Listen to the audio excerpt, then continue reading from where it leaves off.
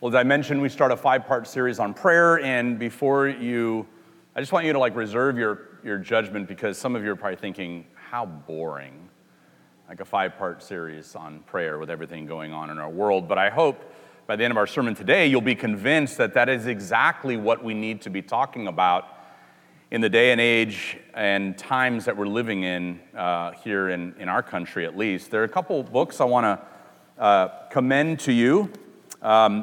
About a year and a half ago, Craig Nelson, some of you know Craig Nelson, recommended Paul Miller's A Praying Life, which is a fantastic book on prayer and really challenged a lot of the sort of deep-seated presuppositions I had about what prayer was. This is a fantastic book, and it's a resource for you to pick up if you haven't read it. We have small little tracts on the table, and I've put about 30 or 40 of them out there, so on your way out, you can grab a small little tract, which is called Paul Miller's Beginning a Praying Life, and it may just be about 30 pages, and that's free. You can grab it on the way out. So this is one resource. Another resource which I have found incredibly helpful is Richard Pratt's Pray with Your Eyes Open. And of course, it's not about actually praying with your eyes open, but the eyes of your heart open. And this is also another excellent resource. So Paul Miller's A Praying Life and Richard Pratt's Pray with Your Eyes Open. There are more resources out there, and I'll probably mention a few more as we go on over the next few weeks. But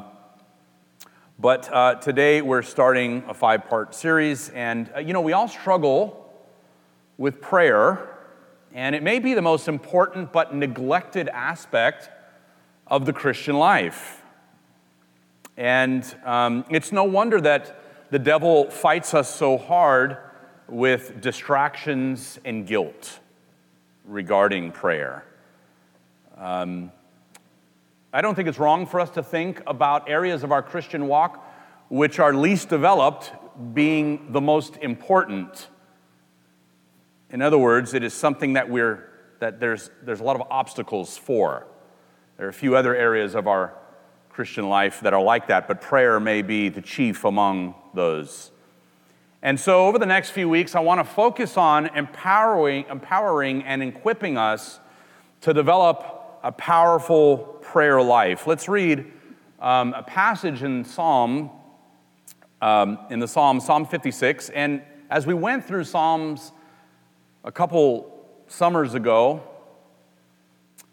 was it last summer? No, it was 2 summers ago. We talked about how the Psalms they're poems, they're songs, but they're really prayers. They're sort of like prayers set to, sort of like poetry. They're poetical ways of praying and talking to God, and that's why our series this morning is about talking to God. Psalm 56, this is the word of the Lord. Be gracious to me, O God, for man tramples on me all day long, an attacker oppresses me.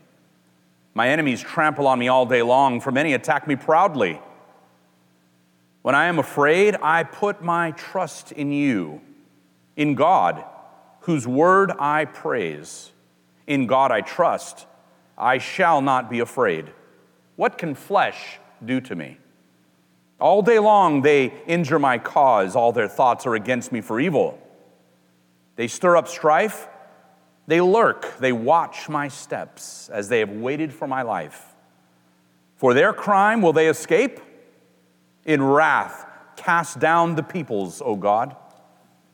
You have kept count of my tossings. Put my tears in your bottle. Are they not in your book? Then my enemies will turn back in the day when I call. This I know, that God is for me. In God, whose word I praise, in the Lord, whose word I praise. In God I trust. I shall not be afraid. What can man do to me? I must perform my vows to you, O God. I will render thank offerings to you. For you have delivered my soul from death, yes, my feet from falling, that I may walk before God in the light of life. This is the word of God. Here are some sobering quotes about prayer. The Cinderella of the church today is prayer. This handmaiden of the Lord is unloved and unwooed because she isn't dripping with the pearls of intellectualism, nor glamorous with the silks of philosophy. Neither is she enchanting with the tiara of psychology. She wears only the homemade rags of sincerity and humility. When God intends a great mercy for his people, the first thing he does is set them a-praying. Men, devils, or empires cannot stand against the church when it stirs itself to pray. We know how important prayer is from the devil's efforts to distract us from it. Until humble men return again to spiritual leadership and prayer, we may expect a progressive deterioration in the quality of popular Christianity year after year until we reach the point where the grieved Holy Spirit withdraws like the glory from the temple. Preaching never edifies a prayerless soul. And finally, no man is greater than his prayer life.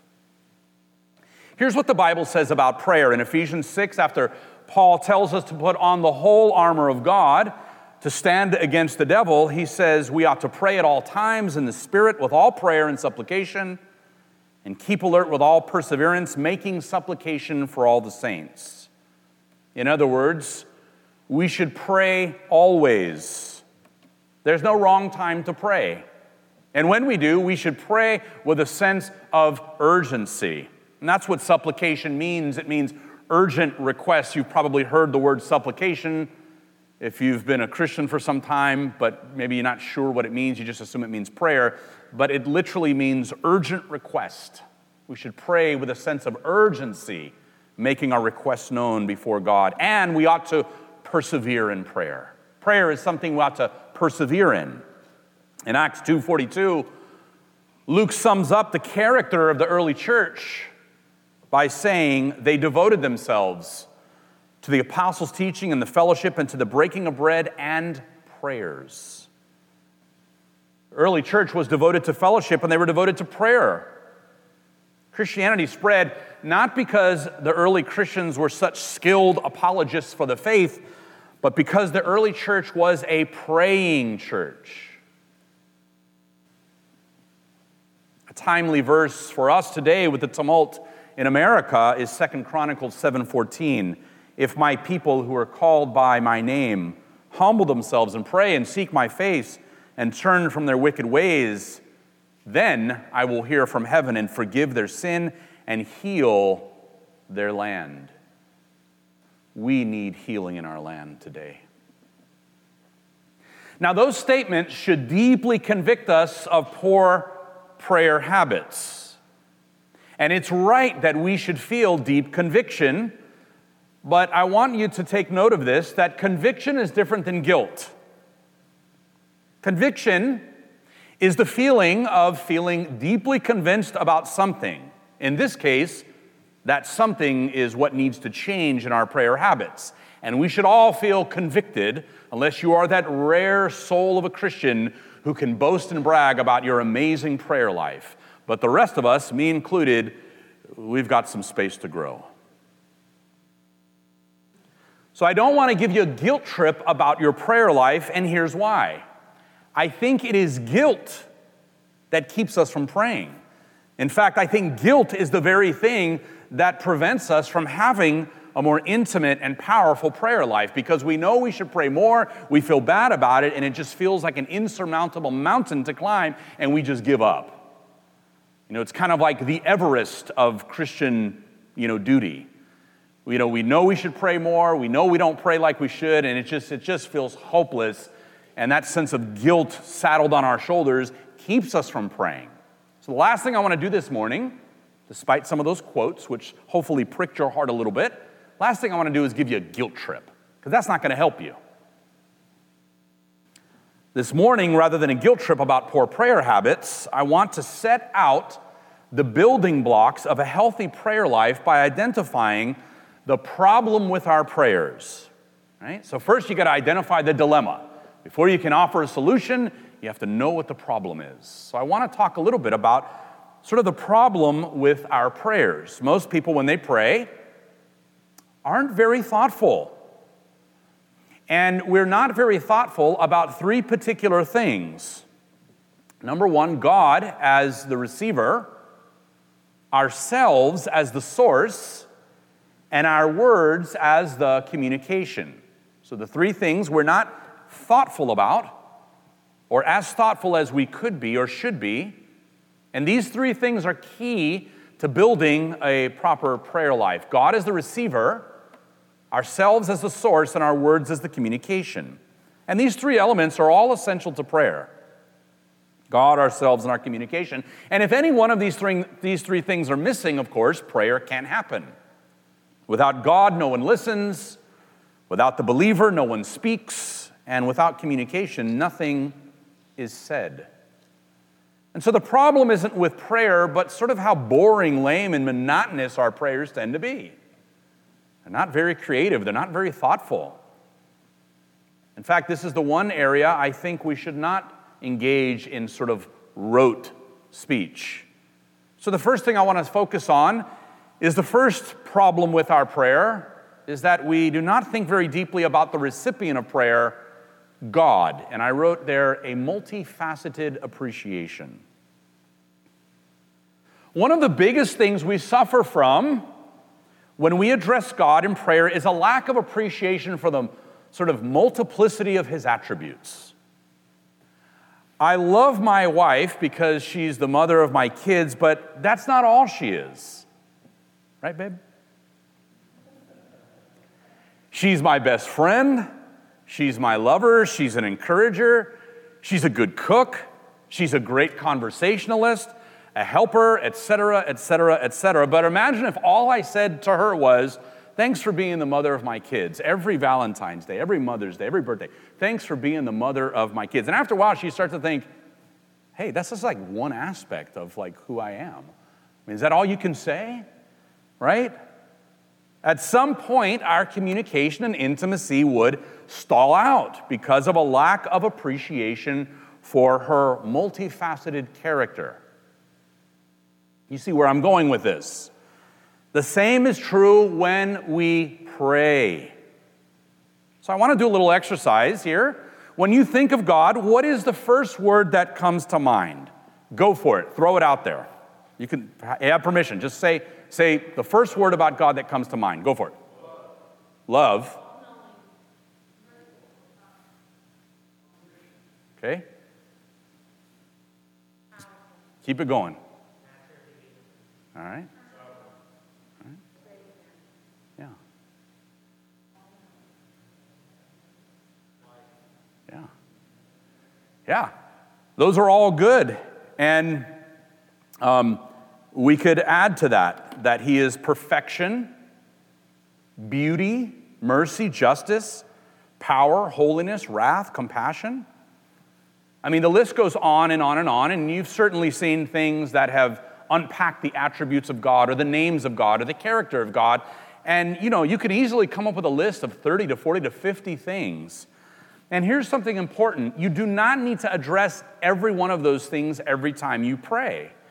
If you think about sort of things to say about God as like a deep well that you draw on, one each every single day, you essentially could have 30 to 50 days, to maybe 60 days of prayer alone, just addressing each day one different beautiful aspect of God's good, holy, perfect character, and spend time in that. So imagine making a list of His attributes and spending each day simply focusing on one. Writing a list of all the way that single attribute affects you. Think about that. Just think about that for a moment. Think about if, for those of you that spoke up, that one character or two character aspects of God you simply focused on in prayer, and how it affects you, and how it's changed your life, and how you've experienced God's godness, so to speak, through that one attribute.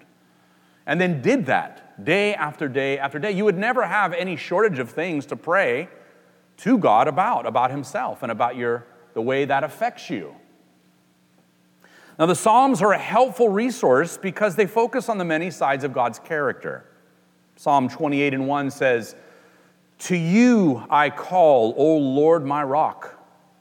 Do not turn a deaf ear to me." What's the focus there? Well, God's reliability. Probably never thought of that one, right?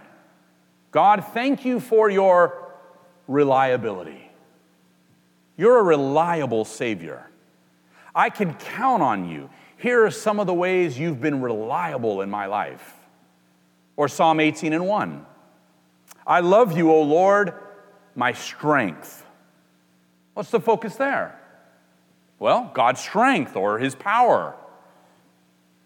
I'm grateful, God, that you are stronger and more powerful than any enemy or circumstance that can oppose me. You're a strong God.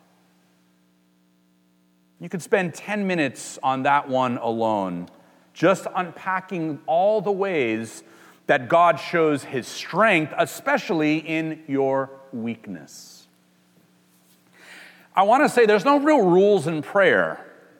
It's just talking to God. And some of us may have some sort of unhealthy ideas or experiences where we feel that we have to come to God in some super formal way. But I want to say that, private prayer is not liturgy. Sometimes we have liturgical prayers in church, but your private prayer life is not a liturgy. I mean, you could argue that it's like a private liturgy, but you get the point I'm trying to make. You're just talking to God. Whether it's at your prayer closet at home, in your office, at work, in the car, during the commute, or whatever the case may be, prayer is just talking to God. And you can talk to God anywhere. And so it's this rigidness, I think, that keeps us from praying. What do I mean by rigidness? I don't think I'm the only one who has suffered from feeling like I need to say everything each time I pray. But the truth is, we don't. We don't need to say everything that needs to be said every time we pray. Some of you have heard of the acronym ACTS: Adoration, Confession, Thanksgiving, and Supplication. I mean, you could do that one day of the week. You could do adoration on Monday, confession on Tuesday, Thanksgiving on Wednesday, supplication on Thursday, family and friends on Friday. You could alliterate. I mean, every week you could do something different. I like alliteration. Our sermon this morning is a problem with prayer. Next week will probably be the purpose of prayer. So they teach you that in seminary. The second problem I think we have, besides feeling like we need to say everything every time we pray, and of course that's daunting, isn't it? It doesn't make you feel, excited about prayer when you feel like you've got this big laundry list of things you have to cover. I mean, we don't see that in Psalms. We don't see that in the New Testament. We just don't see that in the Bible. The second problem, I think, is we feel that it has to be super formal, somber, and serious. And it doesn't. It simply needs to be sincere. Look at how David focuses on God's character in Psalm 56. Be gracious to me, O God, for man tramples on me. All day long an attacker oppresses me. My enemies trample on me all day long, for many attack me proudly. When I'm afraid, I put my trust in you. In God, whose word I praise, in God I trust, I shall not be afraid. After all, what can flesh do to me? David acknowledges God's graciousness. He says, be gracious to me. God's trustworthiness. He says, I put my trust in you. Here's an application, okay? You can write this down. Appreciating God's multifaceted character focuses our prayers in fresh ways. Appreciating God's multifaceted character focuses our prayers in fresh ways. Now, some of the reason why we say the very same things to God in prayer, day after day, week after week, or when we do pray, is there's just a sense of familiarity. I tend to open up every one of my prayers by saying, oh God, my Savior, my rock, and my Redeemer. I don't know where I learned that. It's just something I've done for, decades. But I could stand to sort of like mix it up a little bit, right? Because God is all those things, but he's more than that. The second thing I want us to look at is ourselves as the source of prayer. And that means having an awareness of ourselves. So if the first point is consciousness of God's attributes in sort of like a multifaceted way, the second point is a consciousness of ourselves and, the depth and multifaceted aspect of who we are as people and human beings. No prayer will feel like we're truly communicating with God if we don't let what's in our hearts come out. Prayer emerges from the mind and the heart. And when we pray, we have to let what's in our heart come out. And I think we have this really weird idea that we can't be totally honest with God. We have to sort of present ourselves in a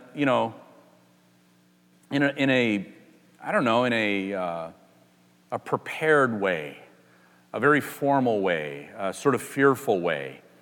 And I just want to say that that's not the image from Scripture, especially from the New Testament, which is the fatherhood of God. The idea of God as a loving father. I mean, which one of you fathers or mothers, when your kid comes to you, mommy or daddy, I'm hungry. Can we go out to eat tonight? You say, how dare you come into my presence that way? Right? You're like, well, sure, hon, we'll see. I was planning on cooking chicken casserole or whatever, but maybe we'll talk to your dad or whatever, right? Like the idea that we can't come to God just as normal human beings and talk to God from our heart is just wrong. That's just wrong, and I think it keeps us from having a meaningful prayer life. So the more aware we are of ourselves and the things we're feeling, the more sincere our prayers will become. Look at David's prayer, now this time verses 5 through 8. All day long they injure my cause. I'm going to try to read it with the inflection David might have had, but I want you to try to feel it. All day long they injure my cause, God. Their thoughts are only evil against me. They stir up strife, they lurk. They watch my steps as they've waited for my life. Will you let them escape for their crimes? You've kept my tossings. In other words, you have taken an account and inventory of how troubled I've been. Put my tears in your bottle. Are they not in your book? What a thing to say to God.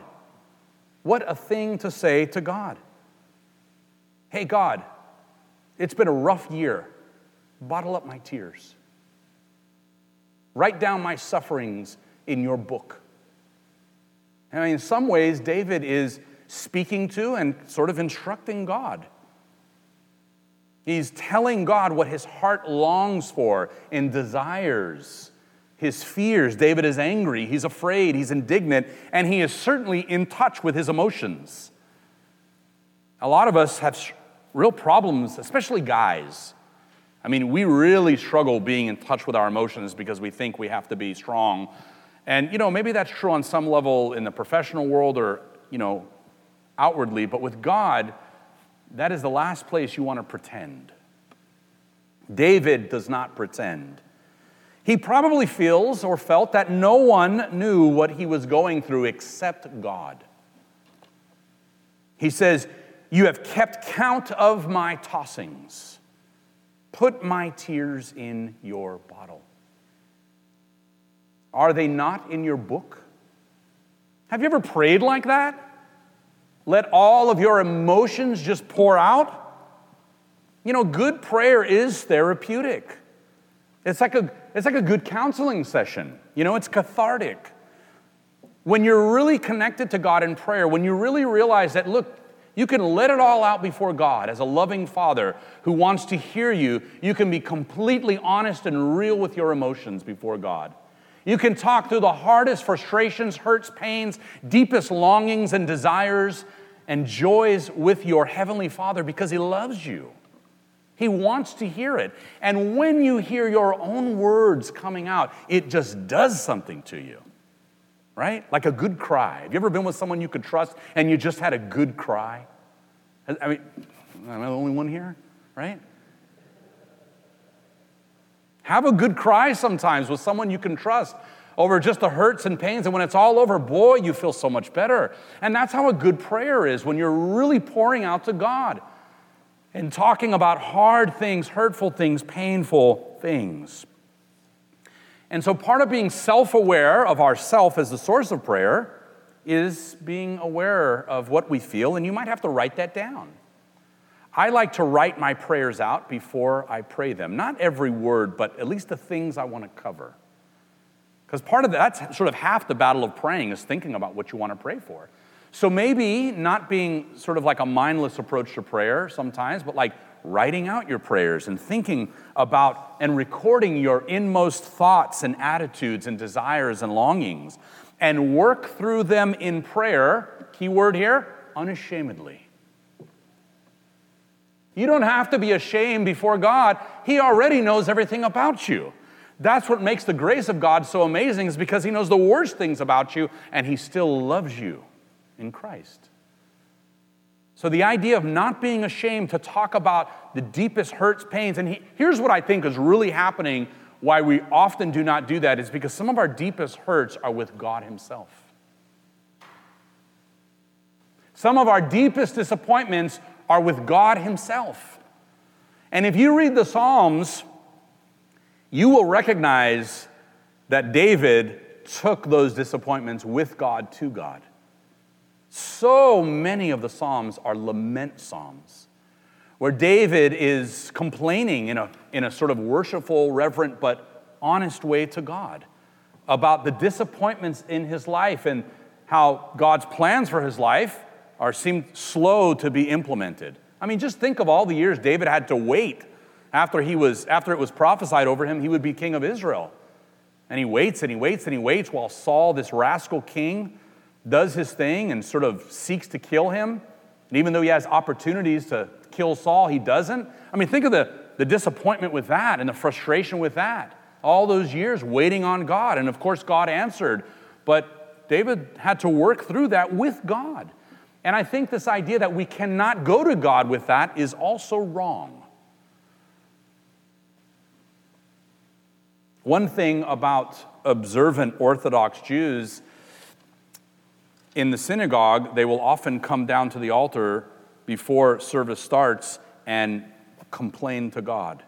They will pray, shaking their fist, not irreverently, disrespectfully, but talking with God, sort of wrestling with God in prayer. And I think that's healthy for us.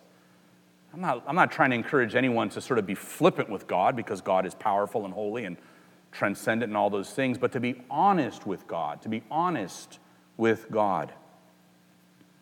Whether you're complaining to God or celebrating with God, you have to invite Him in. Now, this past week, a week and a half ago, my daughter Naomi has had some health issues. She had some pain in her left breast. And she went to the doctor, and the doctor said, "We need to do some tests. You have a lump in your breast." Now, just think as a father what that sounds like for my youngest child to be told by the doctor, "You need a CAT scan. There's a lump in your breast." I mean, you can imagine what kind of lament my prayers looked like that whole week, and the fears that I had to take before God. And here's something interesting is when you have something on the horizon looming like that, you're already anticipating how you might react if the test turns out to be positive, that it's cancer or something. And you're already running in your mind through the kind of anger and that you would feel if God let that happen. And then, of course, that day, we had been praying all week, and that day I had recruited people to pray. And of course, the test came back that they didn't see anything. The radiologist said, it certainly wasn't cancer. There's nothing they could see. And I made sure that I spent a good amount of time in prayer, just worshiping and praising God for that. For the answer to that prayer. And I didn't just say, because here's what we're prone to do. We're prone to get sort of frustrated with God, and that's okay to be frustrated with God sometimes. But when things turn out the way we want them to, we're just like, oh, great, whew, that was, Instead of saying, no, wait, time out. No. You need to go to God in prayer and give him thanks and celebrate with him for answering that prayer, for answering. I spent time weeping in my office, celebrating with God, because I realized this would be wrong of me not to give God the glory he deserves. So I celebrated with God. So here's another application point for you, okay? Self-awareness can add a profound dimension to prayer. Self-awareness can add a profound dimension to prayer. And third and finally, I want us to focus on the words of prayer, which means being mindful of the way we communicate. So communication is the third element of prayer. In other words, we should think about the actual words we are using. Now, that may seem like a contradiction. Well, Jordan, a minute ago, you said we sort of didn't have to worry too much about what we said to God. We could just talk to God. And that's true. But colorful words, a variety of words, a creativity of words can make prayer a whole lot more enjoyable. Psalm 54:2, hear my prayer, O God, and listen to the words of my mouth, which means that God is not just reading your thoughts, he is actually listening to words you use. That the words matter. And so when we sort of variegate our words in communication, it matters. God hears those words. God pays attention to those words, just like in a conversation with someone, right? You think about the things you say to people. You're mindful of the things you say to people. Now, I know some people pray silently, and there's nothing wrong with that, especially if you're in public. But the reference here to words from your mouth says a lot about how prayer happens. So I want to encourage you, when you pray, to actually let words come out of your mouth. And there's a real practical reason. It's not because silent prayer is sinful, not at all. But if you're like me, you know what happens when you pray silently? You just drift off. I got to go to the store today. I got to get to Costco, get that prescription. Oh, God, oh, Lord. Oh, your blessing this day. I got to change the tires. I got to rotate those things. I get involved. Right? That's what happens. It just happens to us. So I just want to encourage you that if you're not someone who is used to praying actual words, start. Start. In your personal, private prayer life, start using actual words. You don't have to scream it at the top of your lungs, but speak words to God, actual words to God. Now, sometimes we're unable to express all that we feel, and God has got that covered also. The Spirit promises to help us. Look at what it says in Romans 8:26. Likewise, the Spirit helps us in our weakness, for we do not know what to pray as we ought. We do not know what to pray for as we ought, but the Spirit himself intercedes for us with groanings too deep for words, which means some things you cannot put into words. Some things you don't even know to put into words. And God's got our back, because it says, he who searches the hearts knows what is the mind of the Spirit, because the Spirit intercedes for the saints according to the will of God. So it would be wrong of us never to pray because of this verse, saying, well, God, the Spirit intercedes for me anyway. It's sort of this symbiotic relationship between our own prayer life, working through prayer in communication, which is cathartic and therapeutic and all these different things, and also knowing that the Spirit has our back. The Spirit is interceding for us because, well, maybe I forgot to pray about, the ball joint on my car, which is going to cause my steering wheel to drift into the oncoming traffic and keep that 18-wheeler from smashing into my car. So the Spirit intercedes for me on that behalf, or whatever the unforeseen thing may be. Let the Spirit take care of what can't be spoken, otherwise use words. Okay? A diversity of words, just like conversations with a friend, varies from time to time. When you talk, so too the words we use should vary. It's okay to have model prayers, but it's good to mix up our prayers. Now, there was a time in my life of deep discouragement. I went through sort of a depression for about 2 years. It was like, the dark night of the soul people talk about. And I felt like for the longest time, all I could pray was the Lord's Prayer. I just didn't have it in me to say anything else. And I did that every single day. But even the Lord's Prayer is not to be used as a strict model for communication in all situations. It's good that it's there, and sort of the skeleton or structure of the Lord's Prayer is really helpful and instructive. And liturgically, we use it here in church from time to time, but it is not some strict model to be used in all situations. I mean, basically, the same words said in the same way at the same time over and over again, it'll drain all the life of your communication with God. So look at the last line of David's prayer as we wrap up here. Pay attention to the variation of words, and then think to yourself, have I ever prayed like this? Can I pray like this? After he has said all the other things we've read, he says, I must perform my vows to you, O God. I will render thank offerings to you. That's what thankfulness is. It's like an offering to God. For you've delivered my soul from death, yes, my feet from falling, that I may walk before God in the light of life. Beautiful variation. And when you go home today, reread Psalm 56 for the multiplicity of God's attributes and his character that David appreciates, for David's own self-awareness of his own emotions and the things that he is feeling, secondly. And then third, just pay attention to the variety of words used. I mean, it's this sort of beautiful ensemble of words and sentences. I think if you tap into that and those three elements, you might be more excited about prayer, and you might walk away from prayer feeling like much more happened. Listen, in conclusion, prayer is not this rigid, formal, ceremonious action. It's simply talking to God. We're just talking to God when we pray.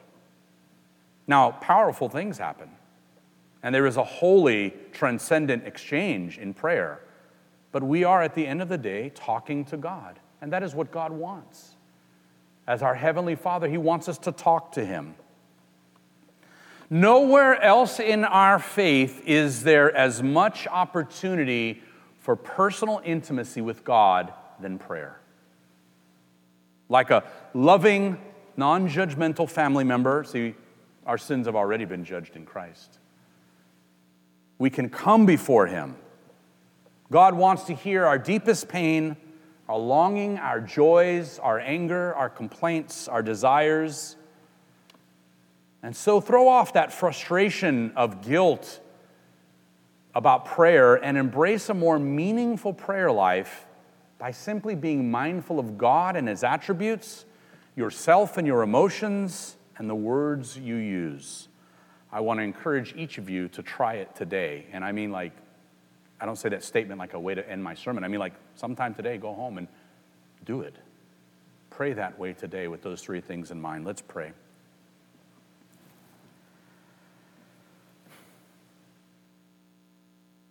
God, we're frail. You know that about us. You've made us in your image, and at the same time, we are fallen. We are finite. We are fragile, and we're often frail in our faith. We need the confidence to know that we can come before you and be vulnerable in prayer.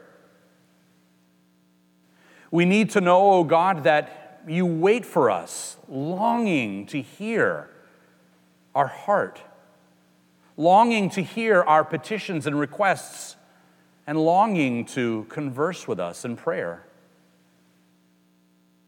Help us to have a renewed vision of what it means that we have a privilege to talk to the Creator of the universe, that we are invited, yet so seldom come before your throne of grace to talk to you, to communicate with you, to express ourselves, to cry out to you, and to share with you, O God, the deepest emotions of our very being and inmost self. Let us leave this place with a renewed sense of your love for us and the invitation to prayer. In Christ's name we pray, amen.